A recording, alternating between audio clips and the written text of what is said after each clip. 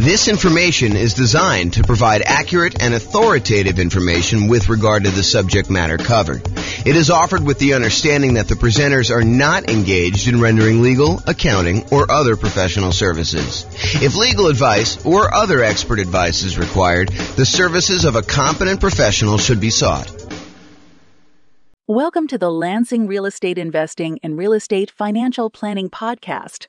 Learn all about investing in real estate in Lansing, Michigan, with a combination of real estate financial planning and modeling with numbers specific to Lansing, plus syndicated, more generalized recordings of live and pre-recorded real estate investing classes, not all of them specific to Lansing. Be sure to stay tuned after the podcast for a message from our sponsors. Well, good morning and welcome, everyone. I am your host, James Orr, and this is another very short, I anticipate, episode of the kind of podcast series we've been doing for buying a property in the next 90 days when prices are high, interest rates are high, and rents are up, but not quite enough to counteract the higher prices and higher interest rates. And today's class is on something that we've mentioned quite a bit.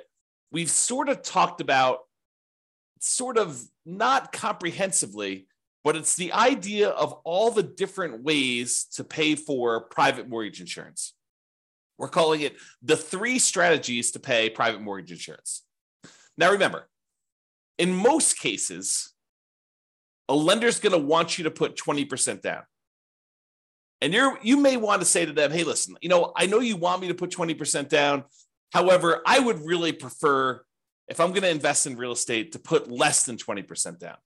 If you're house hacking or you're doing nomad, or even if you're trying to buy a property as a non-owner occupant, invest in property that you're not moving into, and you want to put less than 20% down, like let's say you want to do a 15% down non-owner occupant loan, the lender will say to you, okay, I would prefer you put 20% down.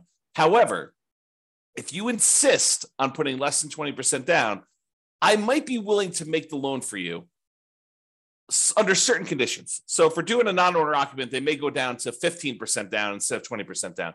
For the nomad or house hacking one, you could buy those with nothing percent down. You could buy it with 0% down, like a USDA loan or a VA loan, as long as you're moving into the property and you qualify for those loan programs. One of them is for rural properties, the USDA loan. The other one is for people that have VA benefits, the VA loan. But you could also buy with 3.5% down, the FHA loan. And that's one of the easier loans to qualify for from a credit score perspective. And you could also use the FHA loan to buy duplexes, triplexes, and fourplexes in addition to single family homes. So that's a very attractive loan program a lot of time for house hackers and for nomads who are like trying to buy properties. But then a lot of times you may want to buy these kind of like low down programs, like a 5% down conventional loan, or if you're buying your first property, maybe a 3% down conventional loan program. And from time to time, they'll come out with different pro loan programs. Like for a while, there was a 1% down conventional loan program, which I don't think is available anymore as of the time of this recording, which is May 23rd, 2023. But if you're going to go and you're going to put less than 20% down, the lender may say to you, look, okay, I'm willing to do that for you. However, I'm probably going to give you a higher interest rate than what you do if you put 20% down. There's a little bit of risk to me, so I'm going to charge you a higher interest rate. And in addition to that, because I don't feel protected if you stop paying, if you default on the loan and I need to go foreclose on you, take possession of the property and resell it to get all my money back, I am going to insist that you go to this third-party insurance company and you're going to pay them a fee in order to insure me in case you default. And they will protect me up to a certain amount on the property in case I need to foreclose on you and I need to sell it and I don't get all my money back. Okay. And so they may say to you, look, we're willing to do this. It's less than ideal for us. So we're going to charge you a slightly higher interest rate. We are going to insist that you pay this third-party company, a private mortgage insurance company, in order to insure us in case you default. Okay. So how do you pay this third-party company? It's not the lender. It's usually a third party, a separate company from the lender themselves that actually insures against them having a loss in case they need to foreclose. Okay, so the 3 ways to pay private mortgage insurance is, number 1, an upfront lump sum fee, like a one-time relatively large payment that is like a one-time insurance premium. It's almost like title insurance, right? With title insurance, we're not paying monthly. We're not paying yearly. We're only paying one time every time we have a transaction. So every time we buy or sell a property, we're usually buying or selling, providing or buying a title insurance policy, which protects the title of the property in case there's an issue with the record of ownership, which is what title is, or liens or encumbrances on the property, then we have insurance for that.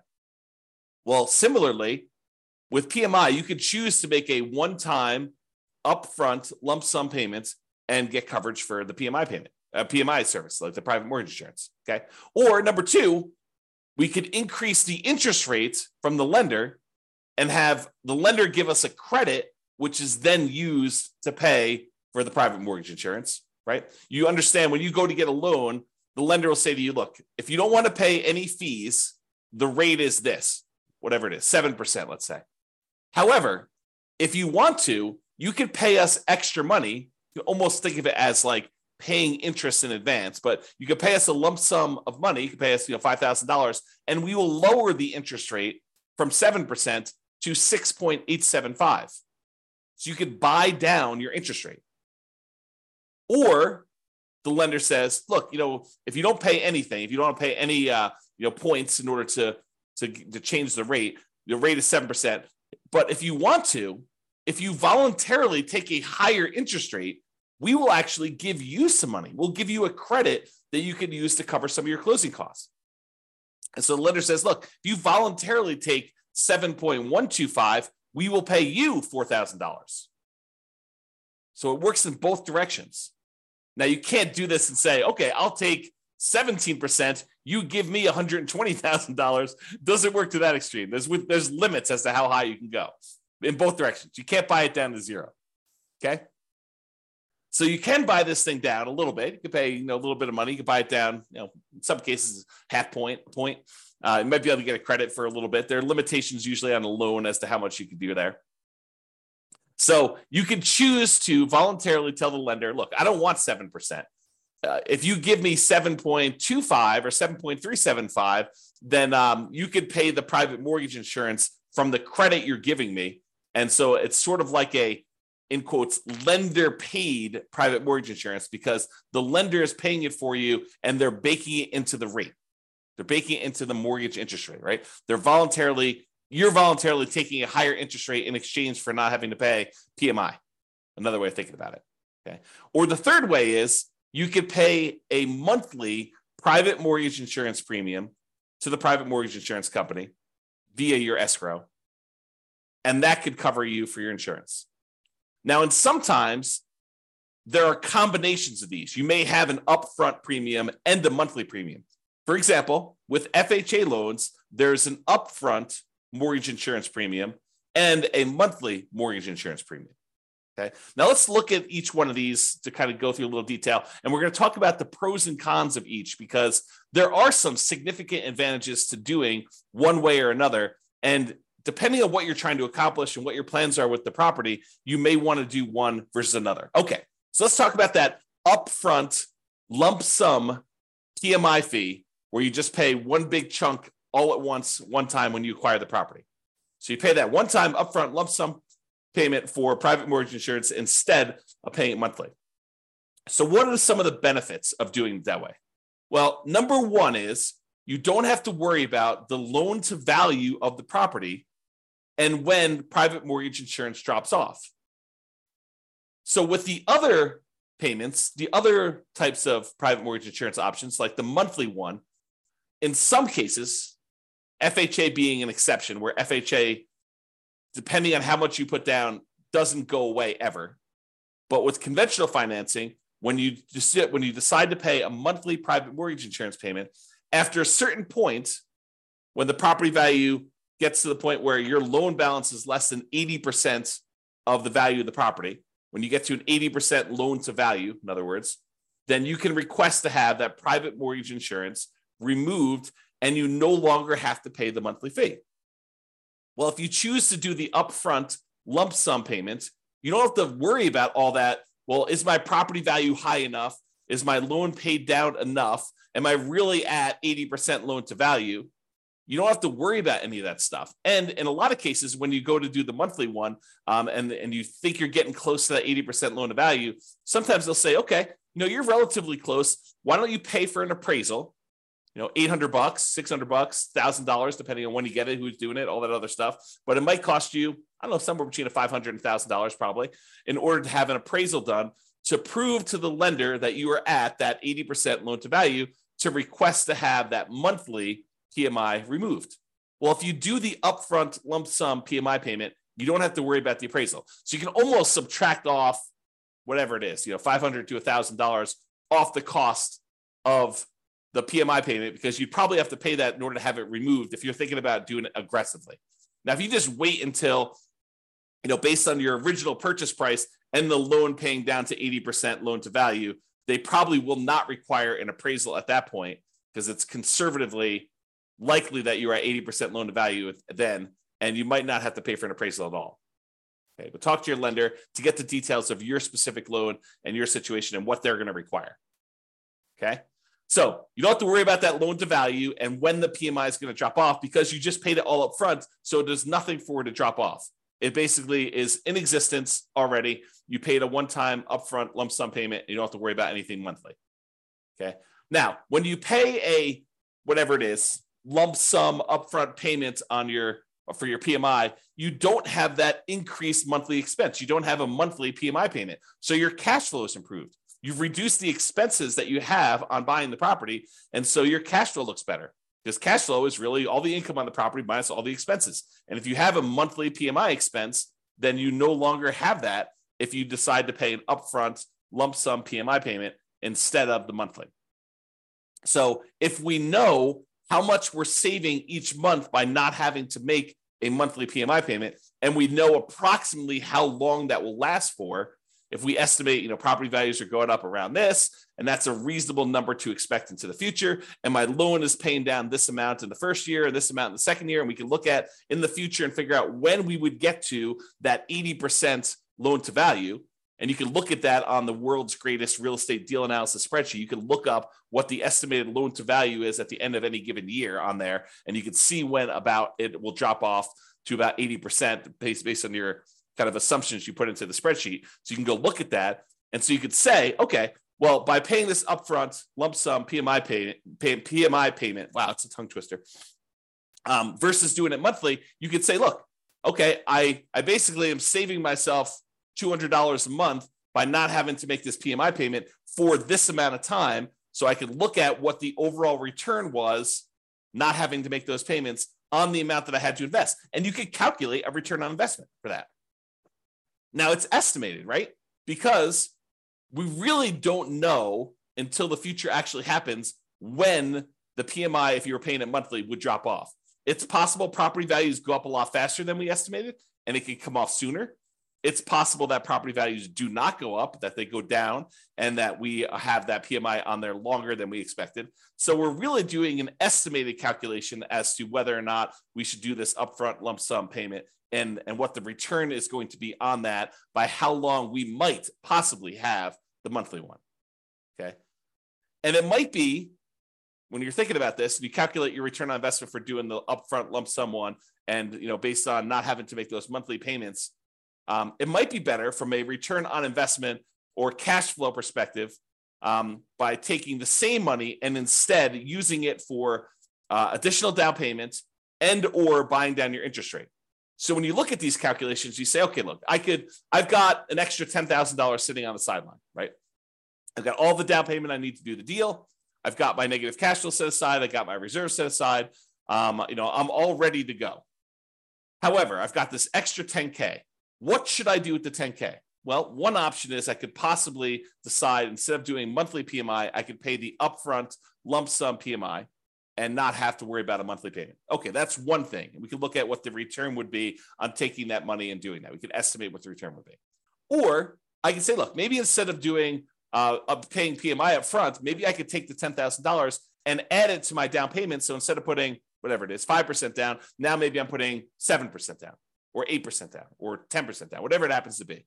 So you could choose to do that. You can look at how that would improve your investment by using the world's greatest real estate deal analysis spreadsheet and playing around with this, saying, okay, what if I put 10K more in my down payment? How would that impact everything? How would that affect my returns? How would that affect my cash flow? I look at all those different things.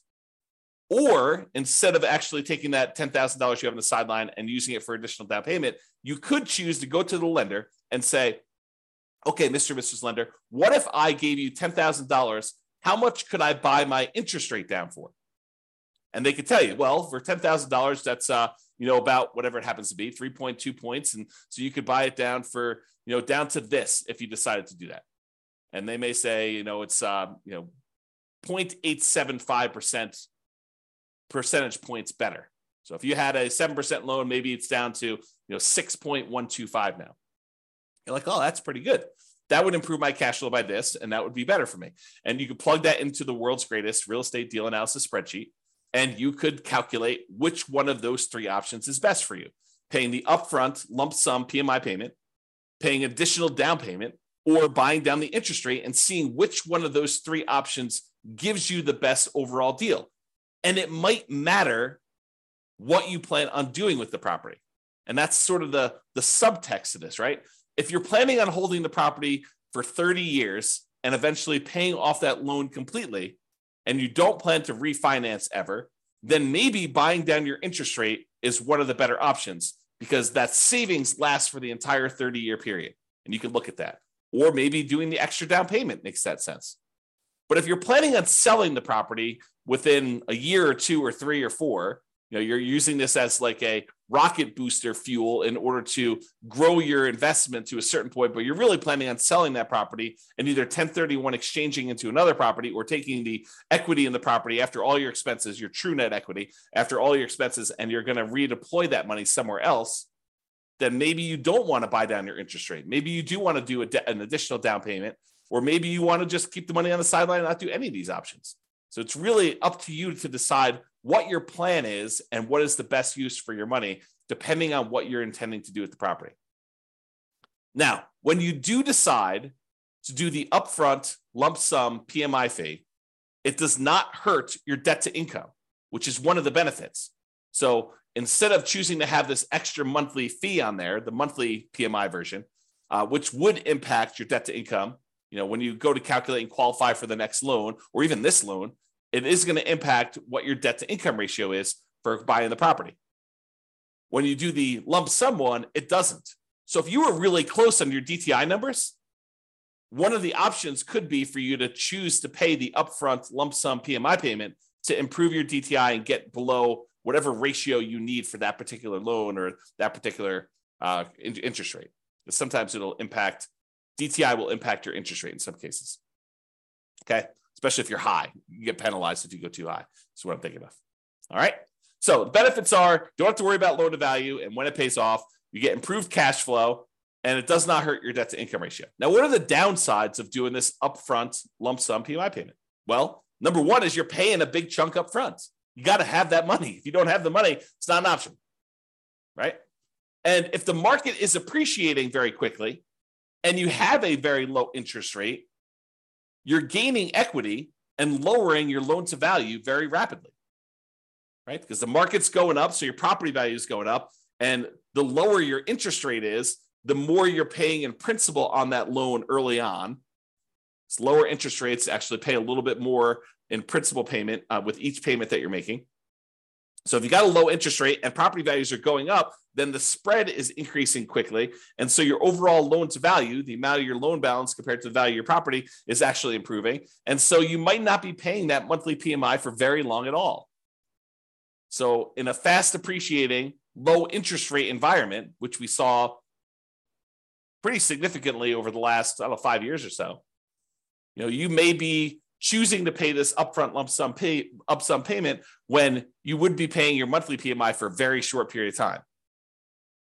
And so much so that if you're seeing these really rapid increases in property prices, like 10% plus, which we saw in some markets, then you might actually run into a different problem, which is a minimum that the PMI must remain in place. Some PMI companies may say you need to leave this policy in place for at least a year if you're paying monthly. Okay, and if that's the case, then you may run into that. The property values went up 10% and you pay down your loan a little bit and you put 8% down your loan to begin with, well, a 10% increase in paying down the loan, a couple of percentage points, you're already at 20% at the end of the year. So realize that could be a potential issue. Okay. All right. So that's upfront lump sum PMI fee. What about the lender paid, where you choose to have the lender, you choose to voluntarily take a higher interest rate and the lender gives you a credit, which they then use to pay for your PMI? Well, you could pay money to reduce your interest rate. You could also use it the other way, where you get a credit for voluntarily taking a higher rate. Okay. Now, the benefits of doing this is this might actually be slightly lower monthly amount than if you actually had the PMI payment. When you get both payments, they may say, look, your total payment, principal, interest, taxes, PMI, everything rolled into one is $2,000 a month if you decide to pay the PMI. However, if you decide to increase your interest rate, maybe your payment is $1,975. So it's $25 a month cheaper, as just an example, if you decide to take the higher interest rate. Sometimes it goes that way. Sometimes it goes the other way, where actually raising the interest rate is a little bit higher. You got to actually price them both out and look at them to see which one is which. But what's different about voluntarily taking the higher interest rate versus having just the PMI payment be higher? Like, let's say taking the higher interest rate is $25 a month cheaper. Well, the difference is that this new payment, the new higher interest rate payment, lasts for 30 years. However, the PMI payment only lasts for whatever it is, 3, 4, 5, 6, 7, 8 years before you actually get to 80% loan to value. And that PMI would then drop off with conventional financing. So even though it's $25 cheaper, once the PMI drops off after 3, 4, 5 years, once you get 80% loan to value, then actually it may reverse, and that may then become more expensive than if you had it the other way. So you got to be really careful about choosing to take the higher interest rate if you plan on holding the property for a long period of time, because in a lot of cases, it may be worthwhile for you to pay the slightly higher monthly PMI version, knowing that after a few years, when you get to 80% loan to value and you pay for the appraisal and all that other stuff, and the lender says, okay, yep, you're below 80% loan to value, I will now remove your monthly PMI payment, and your payment actually goes down by whatever your PMI payment was, $100 or $200 a month. And at that point, it's probably cheaper than what it would have been if the interest rate if you took it in the interest rate. Okay, so you got to be careful about that. Now, the other thing about doing the lender paid PMI, unlike when you do the lump sum upfront one, is it does also impact your debt to income ratio because you have a higher payment. So this impacts qualifying for the loan, and it impacts qualifying for future loans, because this is now going to count when you try to qualify for the next loan as part of your DTI calculation. So be super careful about doing these things and thinking ahead if you're buying more than one property. Now, if you're just buying like one owner occupied property, yeah, you choose what's best for you based on that. But if you're thinking, hey, look, I'm going to probably buy 10 properties. Well, you need to start thinking, what is the impact of me doing it this way on my plan to buy 1, 2, 3, 4, 5, 6, 7, 8, 9, 10 properties in the future? All right. And then the last option, monthly PMI.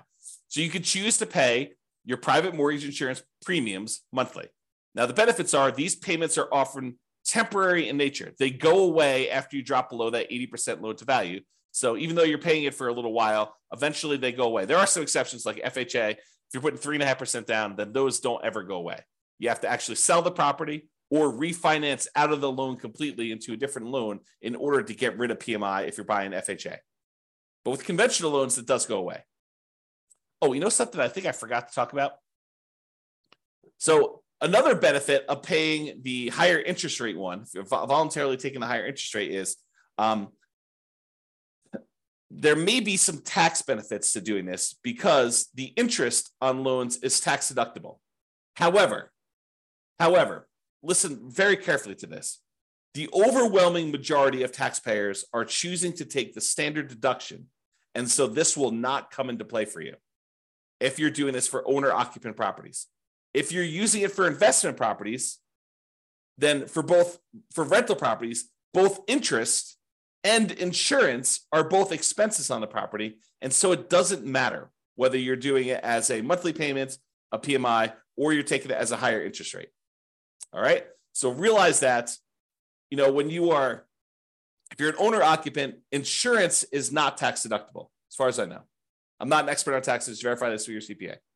But my understanding is if you're an owner occupant, the insurance is not tax deductible. However, mortgage interest is if you choose to itemize your deductions. However, most people are not choosing to itemize their deductions because the standard deduction is so high right now that most people are choosing just to take the standard deduction. So to make a decision based on that, I think is silly.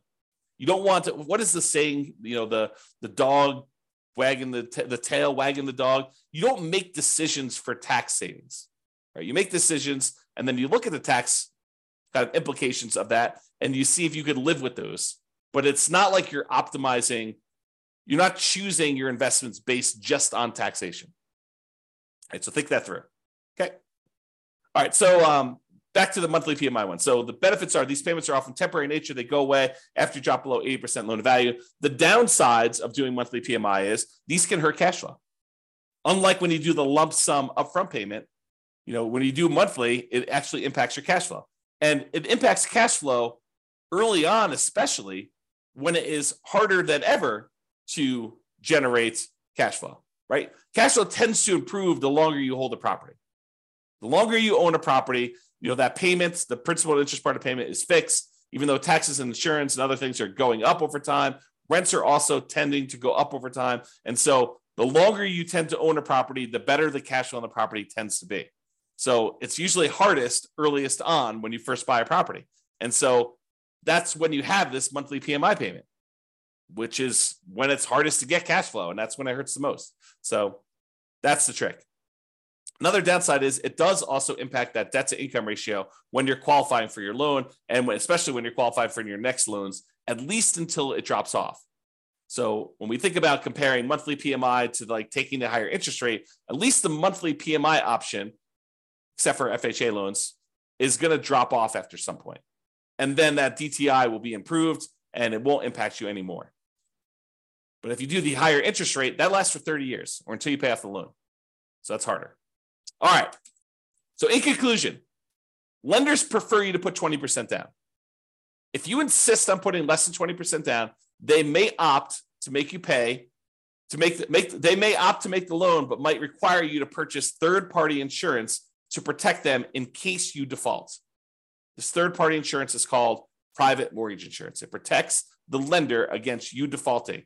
You pay for it to protect the lender because they would rather you put 20% down. You are insisting on putting less than 20% down. They're saying, okay, you twisted my arm. I will make you the loan. However, you need to actually protect me in case you default.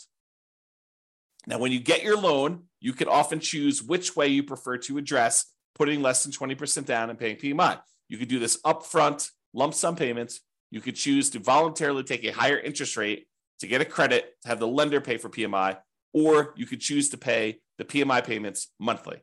And each has its own pros and cons, which we've discussed.